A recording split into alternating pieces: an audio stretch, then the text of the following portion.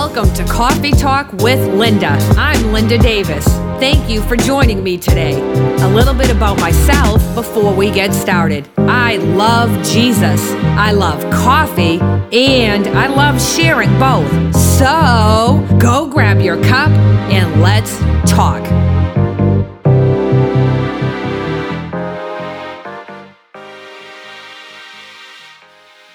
I have to ask you this morning, what do you see?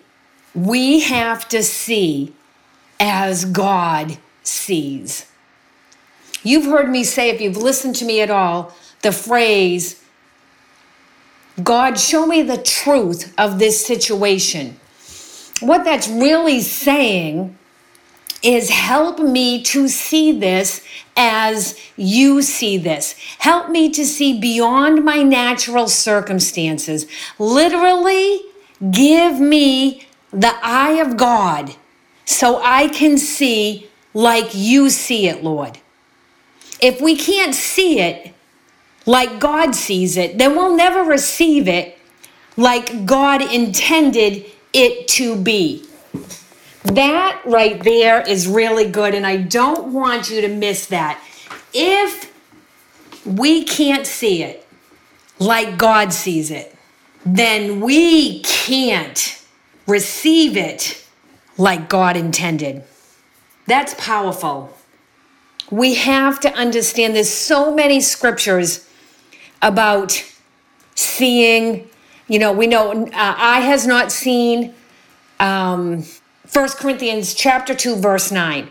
But God is showing us. Eye has not seen, but God is trying to show us. It has to revert back to Revelation 4, once yet again. Come up here and I will show you those things that are going to take place. Because you don't see it in the natural realm right now. Come up here. So get more intimate with me. Come closer to me so I can show you what you need to see. So you can understand what you need to understand. So you can pursue what you need to pursue.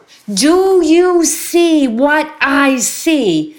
The Lord is asking, right? It goes on to say, ear has not heard, but God is speaking to us. The word says ear has not heard. I'm saying God is speaking to us. Again, in Revelation, threaded all through the book, is he who has an ear to hear, let him hear what the Spirit of the Lord is saying. That 1 Corinthians chapter 2, verse 9 goes on to say, nor has it entered into the heart of man what God has in store for us, what he has prepared for us. We can't understand. It hasn't entered into our heart because we haven't seen it yet, right? In Ephesians, if you want to jump over there with me real quick, in Ephesians chapter 1, I think it's verse 7. No, it's a little further than 7 because it's when Paul starts praying. So he starts praying in verse 16. So it's verse 18. By having the eyes of your heart flooded with light so that you can know and understand the hope to which he has called you. We have to see through our heart's eyes his light. Then we begin to know and understand. It all is birthed and it starts with seeing. Have you ever experienced blurry vision in any capacity? It's just not the same. I mean, we get one speck in our eye, or if you wear contacts, you get one speck in your contact. I mean, it's miserable. Your vision is so impaired. Or you get smudges on your glasses. Your vision is impaired. Like, I wear contacts. And so when I'm walking around the house, I don't really notice whether I have my contacts in or not because they're for distance. I can look around the living room and the kitchen. I can read just fine. So I'm going about my morning and I don't really know that I don't have my contacts in. But the minute I go to walk out the door and there's a greater necessity of vision, right away I notice, I can't see. Oh my gosh, I forgot to put my contact in. If I'm already in the car, I've got to turn around and get back to the house because it's vital for me to see clearly while I'm driving around. It's just as vital for us in the spirit to see clearly while we're navigating what God has for us to navigate.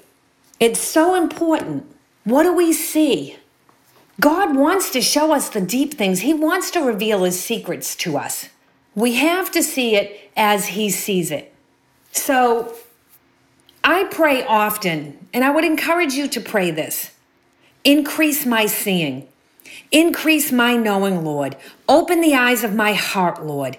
I want to see everything and everyone, actually, as you see them in every circumstance. Let's not react out of the place of the heart of yesterday in today's circumstance. We've actually rejected relationships that in today we didn't see what God wanted us to see in that relationship. We were going on yesterday's relationship. We didn't see what God was doing. We responded from our physical heart, our natural eyes, our human understanding. Instead of saying, Lord, my inner eyes need to know. Your inner eyes are just as important as your two physical eyes. Open my eyes, Lord, to see what Holy Spirit is showing me each day, moving in it each day, never thinking that we know, never reacting instead of stepping back and responding. He wants to show us. He wants us to see with greater clarity. Psalm 34:8. Boy, that hits two of the senses right there. Our physical senses and our natural physical senses line up with some spiritual senses. You know, we have our sight, we have our taste, we have our touch, we have our smell, and we have our hearing in the natural. Psalm 34:8 hits our taste and our sight in one verse. Taste and see that the Lord is good. Wow. There is a time to taste and at the same time to see that the Lord is good in what's going on right now, regardless of what's swarming around us, regardless of the yeah buts, regardless of the I can't believe. Maybe, I say this all the time. We've got to look at self. We've got to look in the mirror. Where am I missing it? A presumption, myself included, a presumption everyone makes is to find the fault of the other person. They did something wrong before I did something wrong. Maybe it's just God. Maybe actually nobody, this is a thought that we don't even entertain. This is something we don't see often. Maybe nobody did anything wrong. Maybe as disappointing as you find yourself in a circumstance, maybe God's hand was right in the middle of the whole thing. Maybe all of it is truth. Maybe it's just how God wanted to work something in you.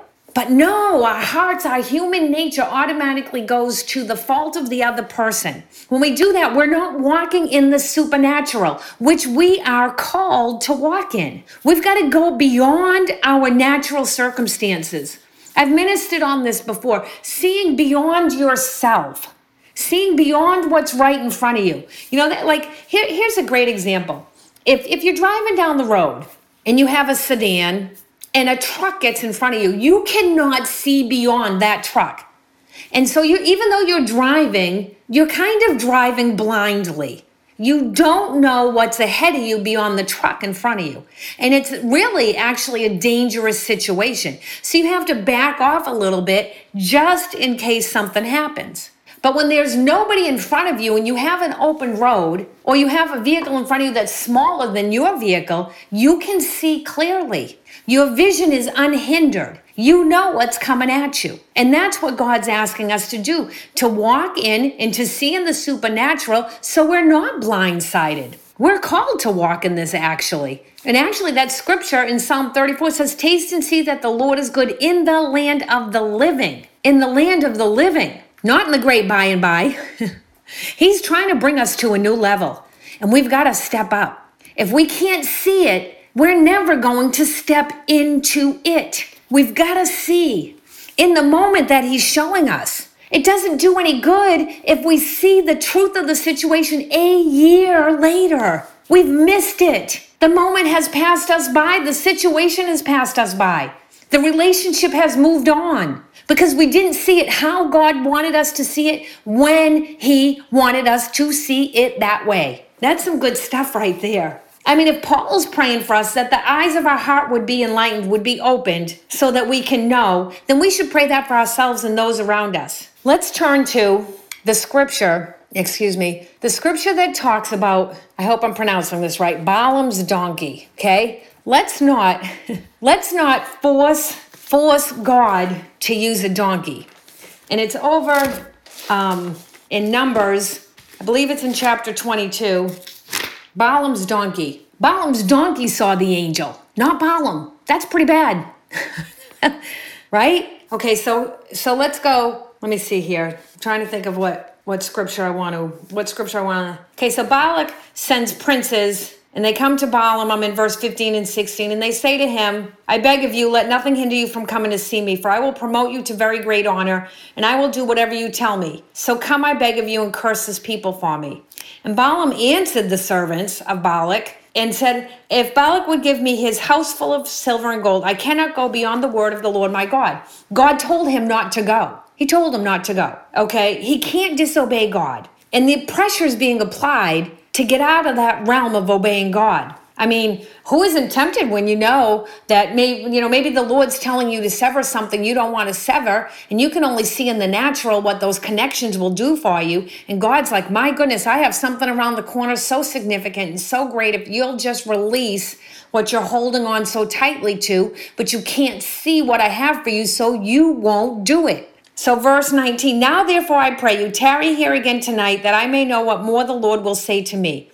And God came to Balaam at night and said to him, if the men come to call you, rise up and go with them. But still only what I tell you may you do. So he has a new word from the Lord, because the Lord had told him before not to go. So now God's telling him, yeah, go, but only do it as I say to do it. Back in verse 12, he was saying to Balaam, you shall not go with them. You shall not curse the people, for they are blessed. Now he's telling him, yeah, go. Verse 21, Balaam rose up in the morning and saddled his donkey and went into the princes of Moab. And God's anger was kindled because he went. Because you can't miss this. My goodness, see, this is the thing. It's so important to do it exactly how God says to do it, with no presumptions of our own. To see it exactly how God wants us to see it, with no presumptions of our own. It's vital. Because God said to him, if the men come to call you. If. Balaam doesn't wait for that. It says he rose up in the morning, saddled his donkey, and went with the princes. And God's anger was kindled because he went, and the angel of the Lord stood in the way as an adversary against him. Now he was riding upon his donkey, and his two servants were with him. Now, Balaam did not see that angel. And I'm going to show you that he didn't see the angel, because he would have stopped had he seen the angel. Now, we certainly want to make sure that we're not missing something a jackass can see. Don't miss that. That's some good stuff right there. We want to make sure we are not going to miss something that a jackass can see. Okay? So the angel of the Lord stood in the way as an adversary against him. I'm in verse 22. As he was riding upon the donkey, and his two servants were upon him, and the donkey saw the angel of the Lord standing in the way, and his sword drawn in his hand. And the donkey turned aside out of the way and went into the field. And Balaam struck the donkey to turn her into the way. Couldn't see it. Couldn't see what was before him, but the donkey could. Pretty powerful stuff. Verse 24. But the angel of the Lord stood in a path of the vineyards, a wall on this side and a wall on that side. And then when the donkey saw the angel of the Lord, she thrust herself against the wall and crushed Balaam's foot against it. And Balaam strikes the donkey again. Still cannot see what's going on. Verse 28, and the Lord opened the mouth of the donkey and said to Balaam, what have I done to you that you should strike me these 3 times? Now Balaam answers the donkey like, what, this is normal? Balaam says to the donkey, because you have ridiculed and provoked me, I wish there were a sword in my hand, for now I would kill you. I mean, my goodness. Don't you think something's going on? Ask God to open your eyes. The donkey says to Balaam, am I not your donkey upon which you have ridden all your life long until this day? Was I ever accustomed to do so to you before? If something don't seem right, maybe you're not seeing it right. If something doesn't seem right, maybe you're not seeing it right. We automatically assume we're seeing things right, and the other person is off, or the situation is off. And we never step back and put it to the Lord of, am I seeing this? Am I seeing the truth in this situation? Maybe, just maybe, we are the ones that are not seeing it right. I don't want you to miss that point. Okay, so back to Balaam. Then the Lord opened Balaam's eyes, and he saw the angel of the Lord standing in the way with his sword drawn in his hand. And he bowed his head, and he fell on his face. And the angel of the Lord said to him, why have you struck your donkey these 3 times? I came out to stand against and resist you, for your behavior is willfully obstinate and contrary before me. And the ass saw me and turned from me these 3 times. If she had not turned from me, surely I would have slain you and saved her alive. Why? Because he didn't see. That's why. Balaam said to the angel of the Lord, I have sinned, for I did not know you stood in the way against me. But now if my going displeases you, I will return. Why didn't he know? Because he didn't see. See how important it is to see? The angel of the Lord said to Balaam, go with these men, but you shall only speak what I will tell you. Powerful. And the Lord goes on to put an amazing speech in Balaam's mouth, basically. An amazing word. He opened Balaam's physical eyes to see what he should have already been seeing in the spiritual. There is a thing that vision, right? The word says, my people perish for lack of vision. When our vision is clear in the spiritual realm, in the supernatural realm, wow, what it can show us and transform us into is powerful, right? I mean, even Paul was Saul. What happened? What happened when Paul was Saul? I mean, on the road to Damascus, talk about our vision, our spiritual vision being given to us so that we can see what we're doing wrong, where we're off base, where we think we're in truth, and God's grace and his mercy will bring us to this place of seeing it. I mean, I promise you this, we should all have a road to Damascus experience or moment. It's so important. I mean, Paul, we can't forget, he thought he was doing the right thing. Now, he was Saul at the time. And I believe that's in Acts chapter 9. Acts chapter 9. I don't want to be blinded to what God has for me to do. I don't want to be blinded about a circumstance or even a person. And I want to be quick to obey. So in order to be quick to obey, I have to be able to see it how God sees it. Yeah, it's in chapter 9 of Acts. He travels on near to Damascus in verse 3, and suddenly a light from heaven flashes around him. And he falls to the ground, and he hears a voice, Saul, Saul, why are you persecuting me? He can't see anything. And Saul says, who are you, Lord? And he says, I'm Jesus, whom you are persecuting. It is dangerous, and it will turn out badly for you to keep kicking against the goad. Trembling and astonished, he asked, Lord, what do you desire me to do?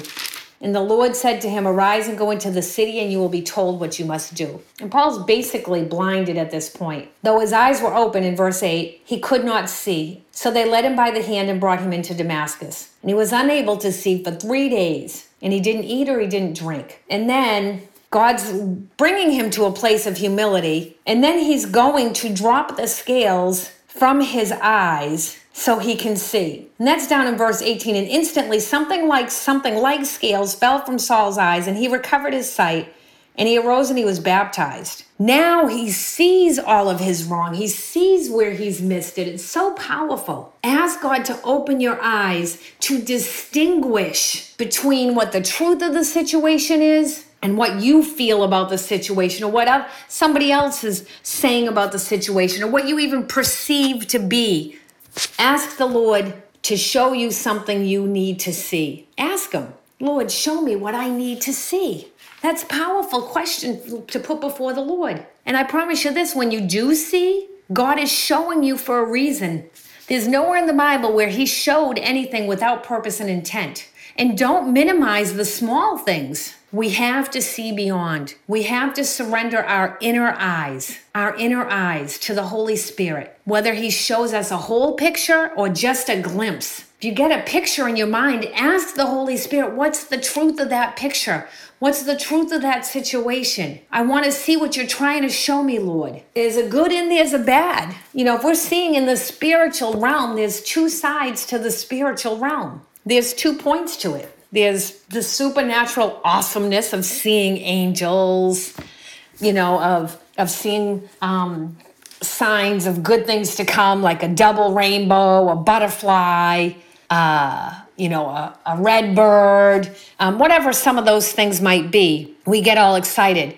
But there's a darker side too. There's the demonic, which we have to see that too. There's little imps basically on assignment from the enemy, like his worker bees, I guess. And so even though that intimidates us, we need to see that too, because God sees it all, the good and the bad. And if we don't see it as God sees it, we will misjudge situations. Like in 1 Samuel chapter 16, when Samuel is sent to pick the next king to replace Saul, and he goes to Jesse's sons. And this is the prophet, and God has to speak to the prophet Samuel. In verse 7, let me jump there real quick, of 1 Samuel chapter 16, verse 7. But the Lord, and this is what Samuel thinks. When they had come, he looked into Eliab, who was the oldest son, and this is Samuel thinking this. Surely the Lord's anointed is before him. Because he looked the part. What presumption, even by the prophet. So, prophets got to be brought into check sometimes too. Don't just take every word as wrapped in gold by God. Ask God to show you all the time the truth. Ask him to open your eyes. The Lord says to Samuel, look not on his appearance or at the height of his stature, for I have rejected him. Ooh, ouch. How many people have we followed around and God's already rejected them? Because we liked something about them. For the Lord sees not as man. This is one of my favorite scriptures. Man looks on the outward appearance, but the Lord looks on the heart. What outward appearance have we followed around? What outward anointing have we followed around? What style of preaching have we followed around? And the Lord is saying, I've already rejected him, and you don't even know it because you haven't even asked me. Let's not miss the Lord whispering in our ear like he did Samuel. The Word of God tells us that he will do that. The Word of God tells us that we will hear God saying, go left, go right, go this way, go that way. Of course, I'm way paraphrasing that. I'm going to look that scripture up real quick.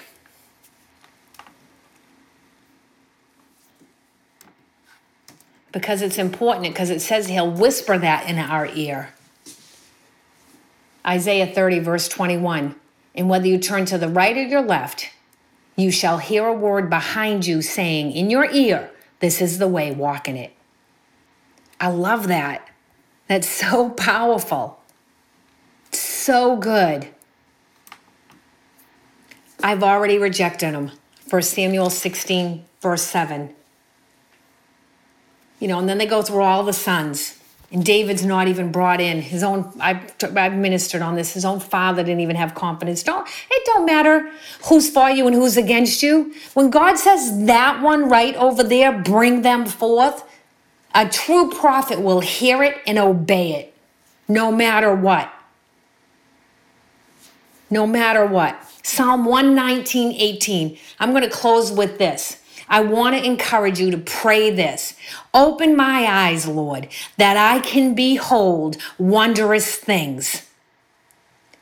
I want to see what you see, Lord. We're not supposed to believe every spirit. 1 John chapter 4 tells us that. We're supposed to test the spirits to see whether they are from God. Don't just take it in.